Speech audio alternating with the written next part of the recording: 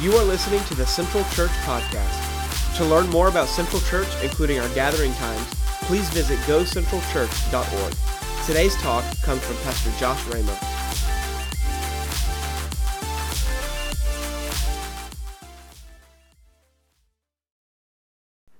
Good morning, Central Church family.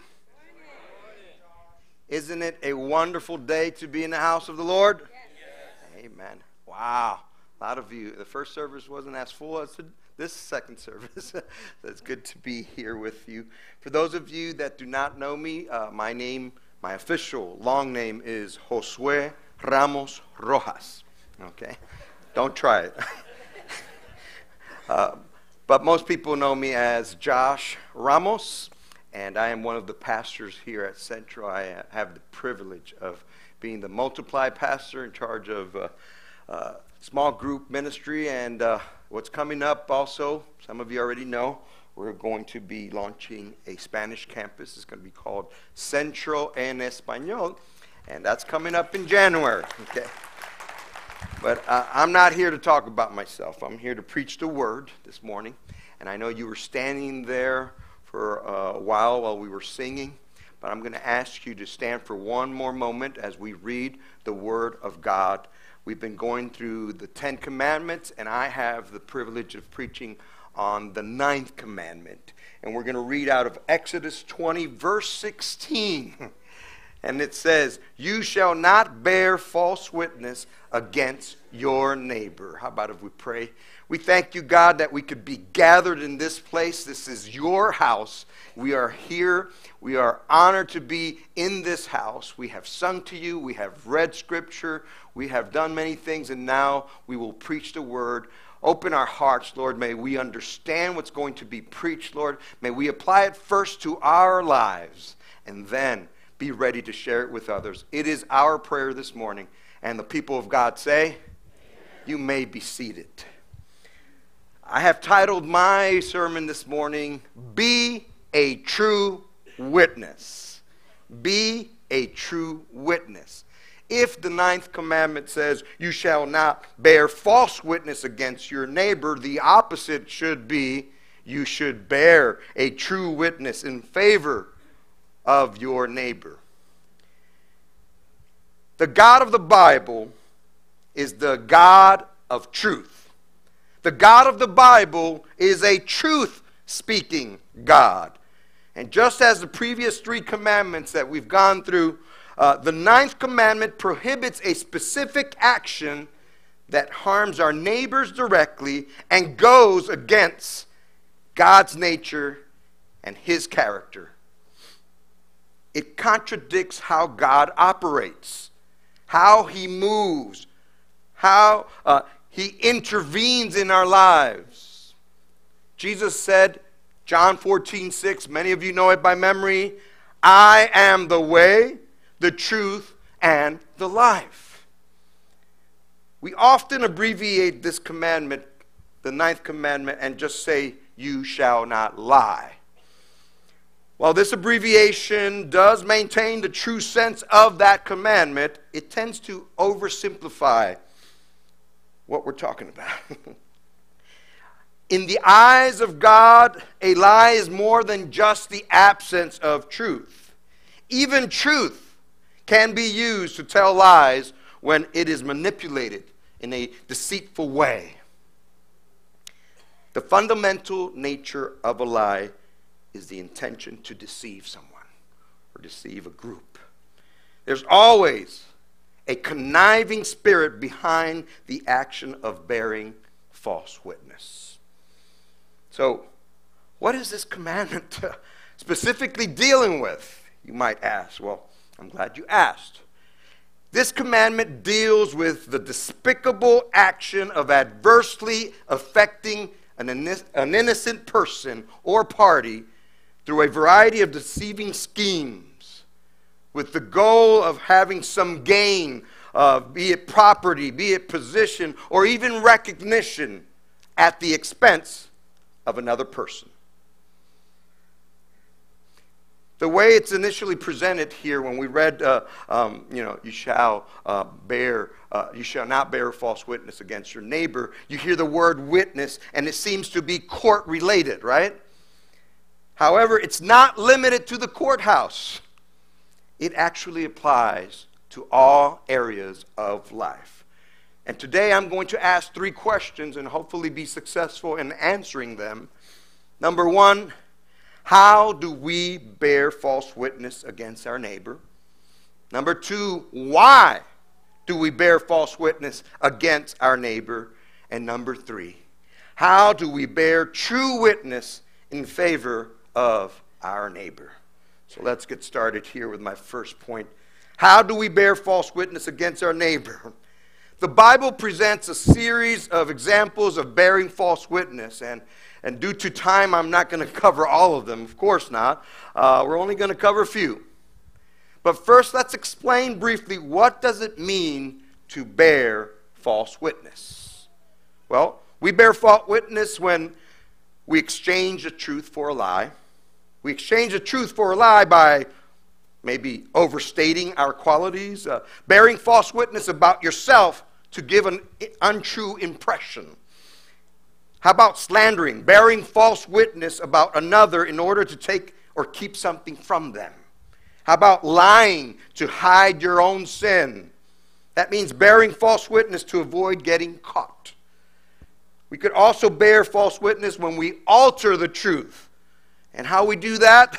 We alter the truth by exaggerating, stretching the truth to obtain a greater response, or misrepresentation, telling only part of the truth to control perception, or misleading, being intentionally vague to limit others' awareness of what's going on.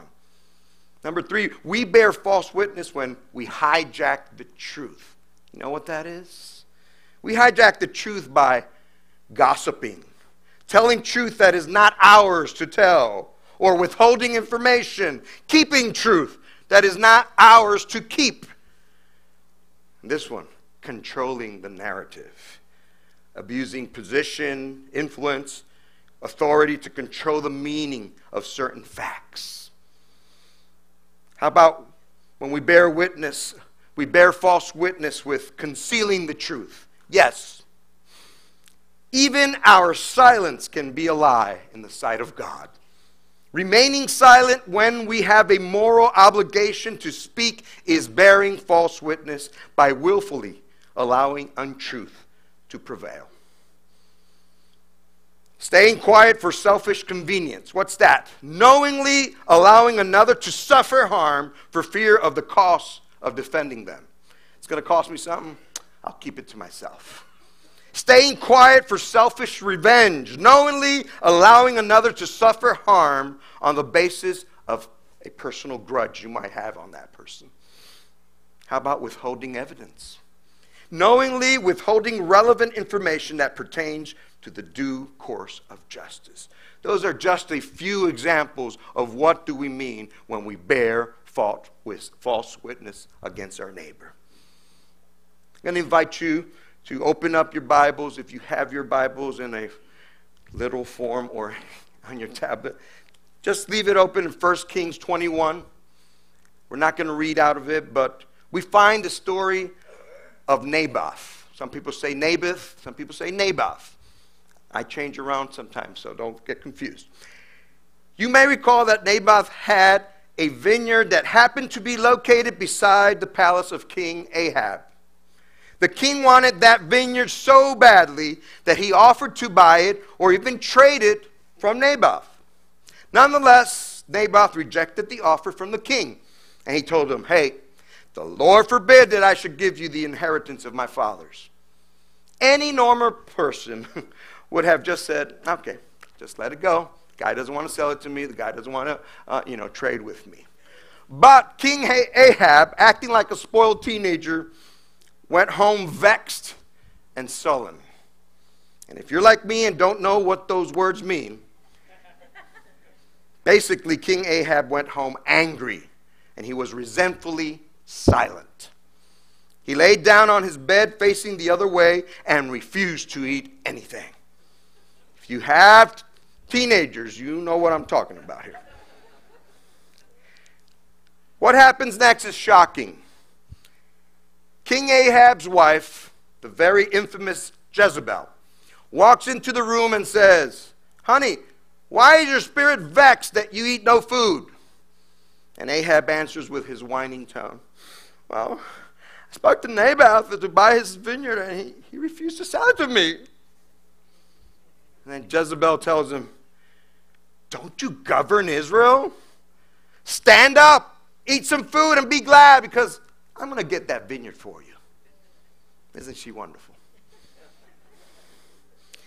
Here's where the act of bearing false witness begins. Lie number one. Jezebel goes, finds Ahab's seal, and starts writing a letter and sends it to the elders and the leaders of the city. That's already a lie in itself, because she's wanting to impersonate her husband, who is the king. But he's not writing the letter. Lie number two. She wrote. This is what she wrote. "Proclaim a fast and set Naboth at the head of the people. Set 2 worthless men opposite of him, and let them bring a charge against Naboth, saying," and this is what they're supposed to say, "You have cursed God and the king." And then she puts a final instruction. "Then take him out and stone him to death."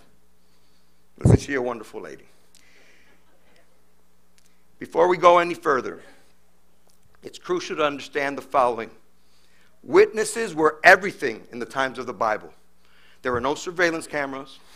There were no audio recordings. There were no text messages, no emails, none of that. Okay? The only thing they had were witnesses.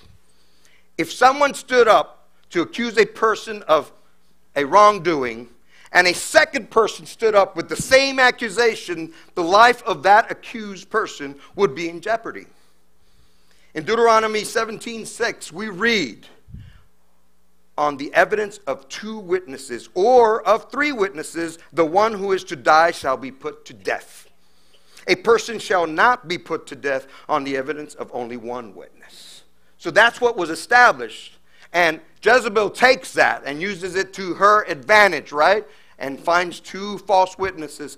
And that's how Naboth ends up dead.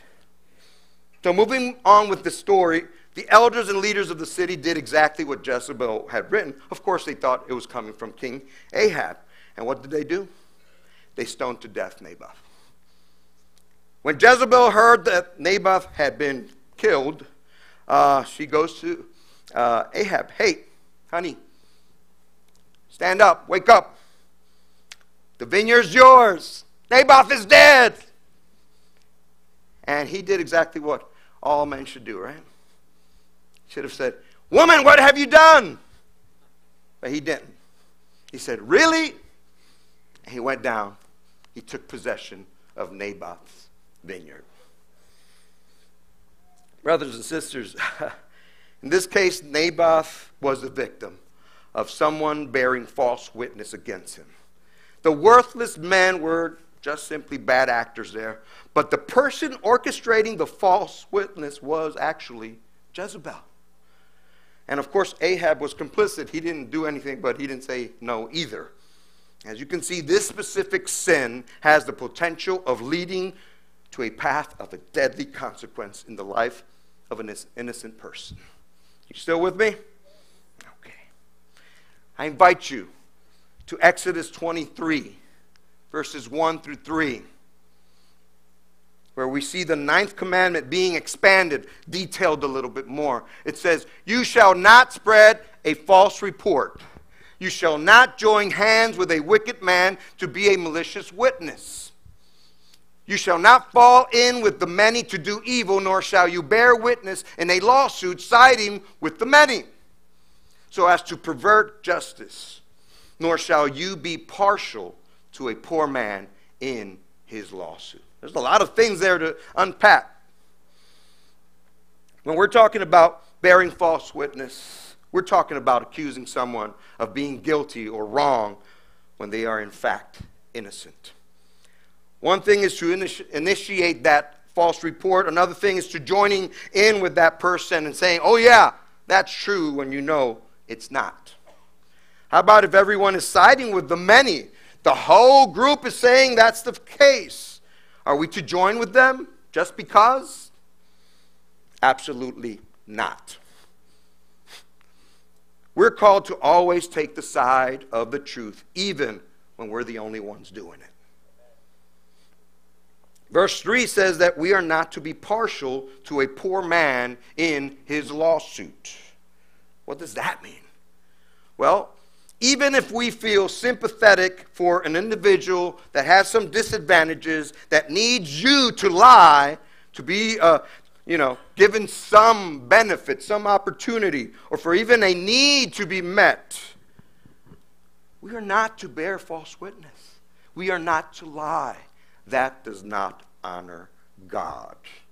And the people of God say, okay.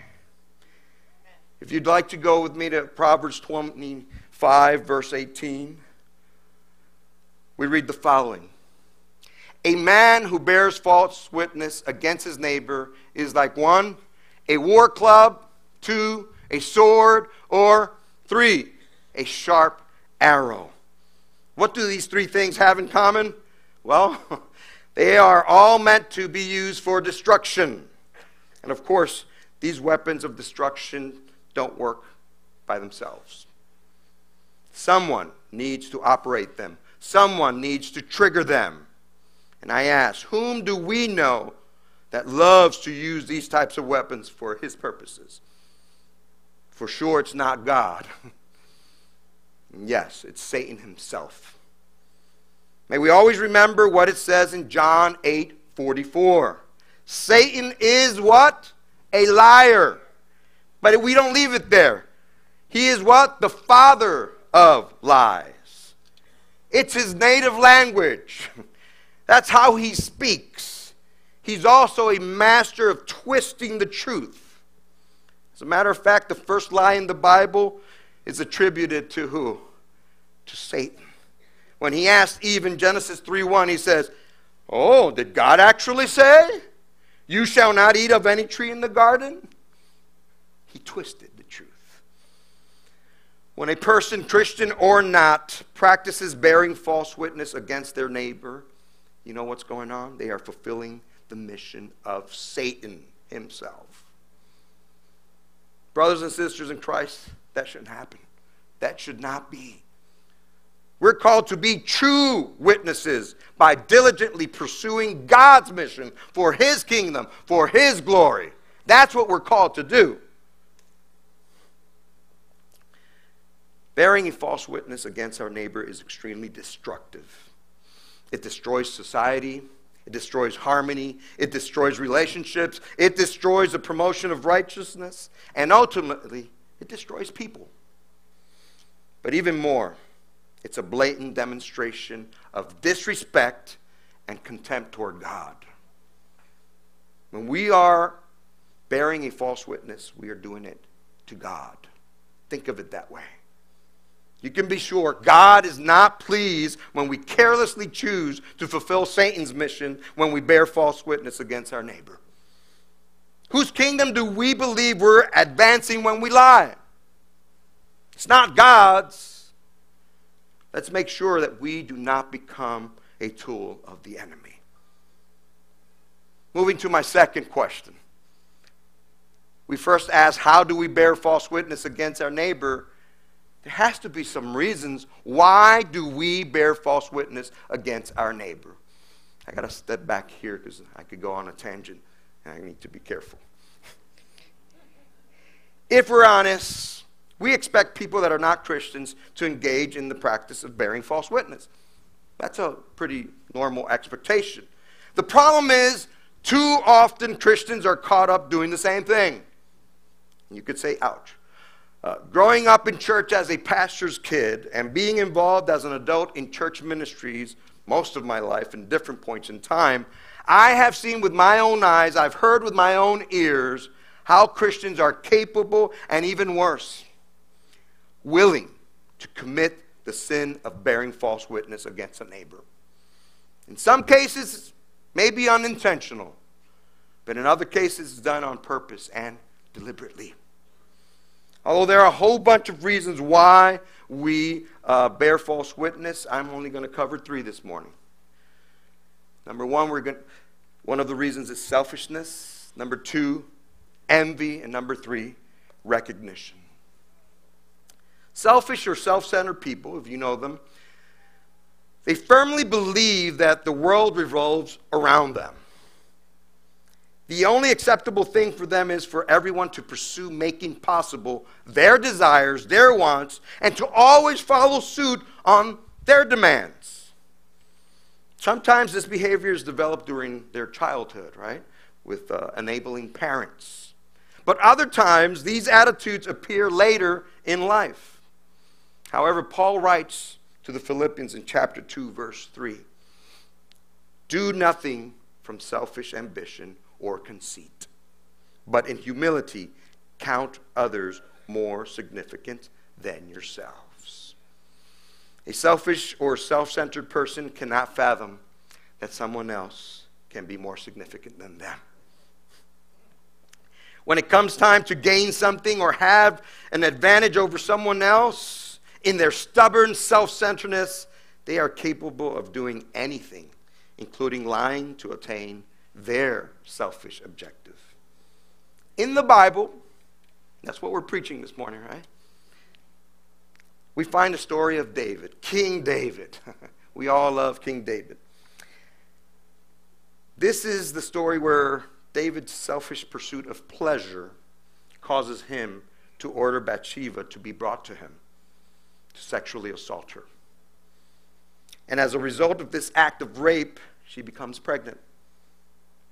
David's selfishness was at such a level that it led him to say multiple lies to cover up his mess. That's what happens with lies. You say one, you have to say another one, and another one, and another one to cover each one. So, David lied several times, and then when he wasn't successful, he finally schemed to have Uriah, Bathsheba's husband, placed on the front line of the battle. Then they were instructed to leave him alone. And Uriah was killed by the enemy. If you want all the details, you could go home and read 2 Samuel 11, because that's all there. Now, the story doesn't end there. God did not allow David's sin to go unpunished. God sent the prophet Nathan to expose the sin of David and to announce God's judgment upon him. And like David, far too many people today are selfishly pursuing pleasure with no regard for either consequences or for the impact of their actions upon others, their neighbors. They're so selfish. Another reason why we bear false witness is envy. Envious people have a hard time dealing with the fact that other people can achieve things, own things, get to do a lot of other things. The definition of envy in a simple way is the painful feeling of wanting what someone else has. In the Bible, in Genesis 4, verses 3 through 13, it's a long story. I'm going to keep it short. You might remember Cain and Abel. Cain and Abel offered an offering to God, but one was acceptable and one was not. Cain's was not acceptable, but Abel's was. And what happened with Cain? Envy. He got so angry. How did this happen? And while they were in the field, what did he do? Cain went upon his brother and he killed him. Now, God, the omnipresent God that knows everything also, comes around and says, "Hey, Cain, where's your brother Abel?" And Cain goes, "You talking to me? I don't know. Am I my brother's keeper?" And of course the Lord, in his loud, thundering voice says, "What have you done? The voice of your brother's blood is crying to me from the ground. And now you are cursed from the ground, which has opened its mouth to receive your brother's blood from your hand." You could read all the details there later on. Friends, envy can lead us to do many horrific things. Yes, you and me, all of us here. Under rage, we are all capable of committing all sorts of atrocities. Triggered by envy, we can surely bear false witness against our neighbors, which, by the way, also can include our biological siblings. My third reason why we bear false witness is recognition. It's always very satisfying to be acknowledged for achieving a difficult task. When we're rewarded for our good work, it surely makes us feel really good, especially if we're acknowledged in front of our peers. How about when other people are doing positive things and being recognized for their goodwill? Is it possible to want to do the same thing simply to be acknowledged? In the book of Acts, chapter 5, we find a story of a couple named Ananias and Sapphira. But before we go there, to have a little context, in chapter 4, verses 34 and 35, we read, "There was not a needy person among them, for as many as were owners of lands or houses sold them and brought the proceeds of what was sold and laid it at the apostles' feet, and it was distributed to each as any had need." We have to admit, that was awesome. That was really, really good. The needy were being helped financially. And of course, the folks that were selling their property and giving the money away, they were being recognized for their generosity. Here's where in chapter 5, Ananias and Sapphira were deceived by Satan with the desire for recognition. They sold a piece of property to give to charity. Let's say, I gave a big number in the last service. Let's say it was $30,000, right? So they sell the property, but then they say, I want to stay with $10,000 of it. We'll just give $20,000 of the property. So Ananias goes to the apostles with $20,000, right? And he says, hey, we sold the property for $20,000. Honestly, they had all the right to say, hey, we sold it for 30 and we're going to give 20 to the church, right? That's not the problem here. The problem was they wanted to appear like they had sold the property and were giving the full amount they received for the property. It's quite obvious. They desired recognition but weren't as generous. In Acts 5, verses 3 to 5, I'm jumping around here. Peter asked Ananias, why has Satan filled your heart to lie to the Holy Spirit and to keep back yourself part of the proceeds of the land? While it remained unsold, did it not remain yours? And after it was sold, was it not at your disposal? You have not lied to man, but to God. And when Ananias heard these words, he fell down and he breathed his last. That means he died, okay? To make matters worse, after 3 hours, Sister Sapphira shows up. Not knowing what had happened, she shows up at church, most surely to get some recognition. And she might have been singing, God is so good. God is so good. Then Peter asks her, hey, come over here. Tell me whether you sold the land for so much. And Sister Sapphira says, oh, praise God, glory to God. Yes, we sold it for that amount. And then Peter says, how is it that you have agreed together to test the Spirit of the Lord? Behold, the feet of those who have buried your husband are at the door, and they will carry you out. And immediately she fell down at his feet, and she breathed her last, which means she died. Okay? So why do we engage in bearing false witness? There are so many reasons. I've only selected 3. But selfishness, envy, and a desire for recognition are only a few of those possible reasons. My third question this morning, how do we bear true witness in favor of our neighbor? What's the opposite of bearing false witness? Well, bearing true witness. One of the major emphases of this 9th commandment is that we should not distort the truth in order to hurt our neighbor. Now, how do we bear true witness that positively affects our neighbor? I invite you to Matthew 18, verses 15 through 17. It's not going to be on the screen, but if you have it there, or you could listen. We find Jesus, he's teaching his disciples the details of what we learn later to be the church discipline plan. And it says, if your brother sins against you, go and tell him his fault, between you and him alone. If he listens to you, you have gained your brother. But if he does not listen, take one or two others along with you. Does this sound familiar?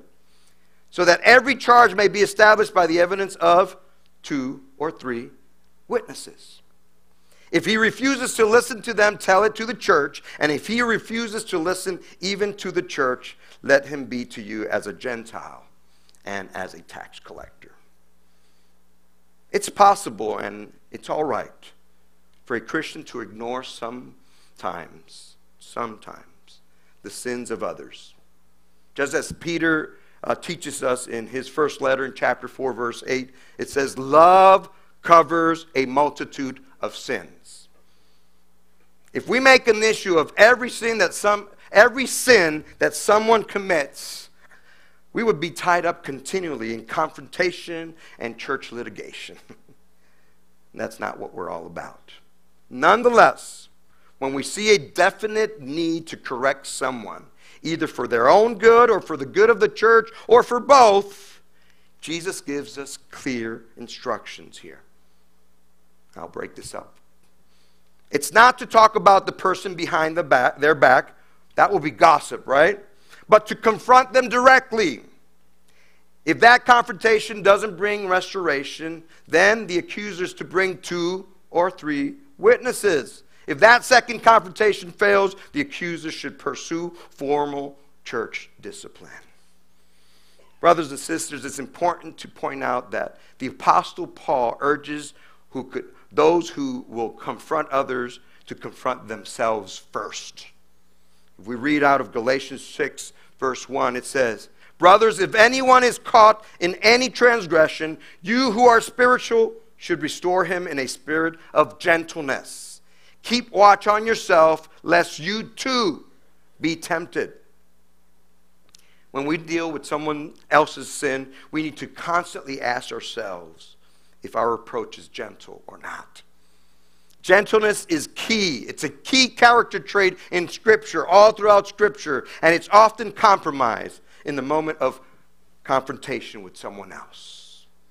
Let's make one thing very clear this morning. Anyone that chooses to correct someone else, as Jesus told us, should take the plank from their own eye first before attempting to remove a speck from someone else's eye. A person that attempts to admonish someone else should always put aside their pride, leave it home, understanding that sin affects us all. We are all vulnerable to sin. One last thing, the reputation of a person is a very delicate thing, not easily restored after it's compromised. When someone accuses another of wrongs through gossip, through inadequate testimony, and or harsh confrontation, they could damage a person's reputation beyond repair. An important thing we should always pursue is to protect others' reputations as best as we can. And I'm landing the plane. Theologian and writer Jared C. Wilson says the following: when we bear false witness against our neighbor, we are bearing false witness about God. When we lie to or gossip about our brother, we are implicitly testifying that God is not our God and that he does not care about honesty or justice. If we claim allegiance to God but tear down our brothers, we declare God a liar. Folks, the gospel calls us to a better way. When we position ourselves around the finished work of Christ, think about that. We are compelled to bear true witness about God. And when we find Christ supremely valuable and fulfilling, the desire to tear down our neighbor vanishes. It just disappears because we see them as image bearers of God. What we wouldn't do to God, we will not do to our neighbor. We bear true witness to God when we seek our neighbor's welfare by serving them and even sacrificing for them. If they require correction, we speak truth in love to them, and we restore them gently, seeking not their shame or exasperation, but their building up in Christ.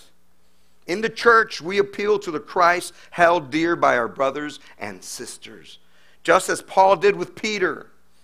If you're not familiar with that story, in Galatians 2:14, Peter was doing something that was not right. And Paul confronting him to his face, not murmuring behind his back, and surely not pulling out his whip of moralism and trying to straighten him up, he lovingly tells him, hey, Peter, you're out of line. You are not in line with the gospel. That is bearing true witness to our neighbor. By bearing witness in our speech to and about him to the truth, that's how we bear true witness. I want to read something. Matthew. Thought about it this morning. Matthew 27. Maybe you are in the receiving end of somebody or some people bearing false witness to you. Jesus experienced the same thing. Okay?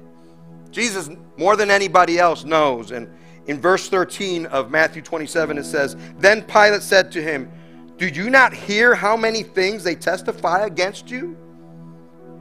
But he gave him no answer, not even to a single charge, so that the governor was greatly amazed. Jesus was falsely accused in so many different ways, mistreated. But what did he do? He remained silent. You might recall Stephen in Acts 7. Starts in Acts 6 and moves to Acts 7. They were accusing him because he was doing signs and wonders. He was preaching, and the religious people of that time weren't happy about it. And they devised a whole scheme of bearing false witness against him. What did Stephen do? He spoke out. He gave the whole Old Testament in chapter 7 a wonderful summary. It takes like 50 verses. But then, when they accused him, if you go to Acts 7, I don't want to paraphrase that wonderful phrase. Acts 7, verses 59 and 60 says, And as they were stoning Stephen, he called out, Lord Jesus, receive my spirit. And falling to his knees, he cried out with a loud voice, Lord, do not hold this sin against them. And when he had said this, he fell asleep. If you are the victim of someone or some people bearing false witness to you, let me encourage you this morning. Leave it in the hands of God. You might be angry. You might be disappointed. You might feel like, I need to speak up. I need justice. God will take care of it. Leave it in his hands. My encouragement for you today is not to let the struggle of bearing false witness define you and destroy your relationships. Jesus has made the way for truthful living and given us the power to overcome the struggle by clinging to what? To the source of truth, God himself. Brothers and sisters, do you need to repent today of lying or bearing a false witness? Confess your sin of lying to God and simply stop bearing false witness against your neighbor. Also, today you can make a commitment to bear true witness with your brothers and sisters in Christ. If you're here today and you sense the Holy Spirit speaking to you, don't quench the Spirit. It may be that he's challenging you to let go of everything and be willing to surrender your life completely to him by repenting of your sin and calling out the name of Jesus for salvation. It could also be that you need to be once and for all bold in sharing your faith with others. Could it be that you are being called to get out of your comfort zone and begin to disciple new believers so they can grow and mature in Christ? No matter what, today can be the first day of a new beginning where you can take the next step to be fruitful and productive for the kingdom and glory of God. If you're here today and you have not surrendered your life to Jesus, let me tell you, now is a favorable time. Behold, now is the day of salvation for you. If you're sick and tired of being sick and tired, Jesus is telling you today, come to me, all who labor and are heavy laden, and I will give you rest. Take my yoke upon you and learn from me, for I am gentle and lowly in heart, and you will find rest for your souls. You can either come up front here to talk and pray with some folks that will be up here, or on your way out, you can stop at the next steps area there.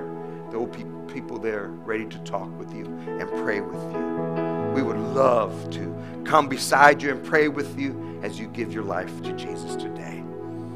Would you pray with me? We thank you, Father God, for Jesus. We thank you, Jesus, for being our Savior, being our Lord. We thank you, Jesus, that you paid it all on the cross. And even our sins of now and in the future, if we confess our sins, you're faithful and true to cleanse us of our sins, cleanse us of all unrighteousness. And this morning as we preach, if there are people that are convicted, Lord, through your Holy Spirit, there is hope. All we have to do is repent and confess our sin to you, Lord. Help us, Lord, to be people of truth. Help us to be true witnesses in favor of our neighbors. That is our prayer, Lord, that when we leave this place this morning, we go ready and determined for your glory and for your kingdom to bear true witness to our neighbors. We ask this in your name, Jesus. Amen. Thank you again for listening to the Central Church Podcast. For more information on how to take your next step, visit us online at gocentralchurch.org.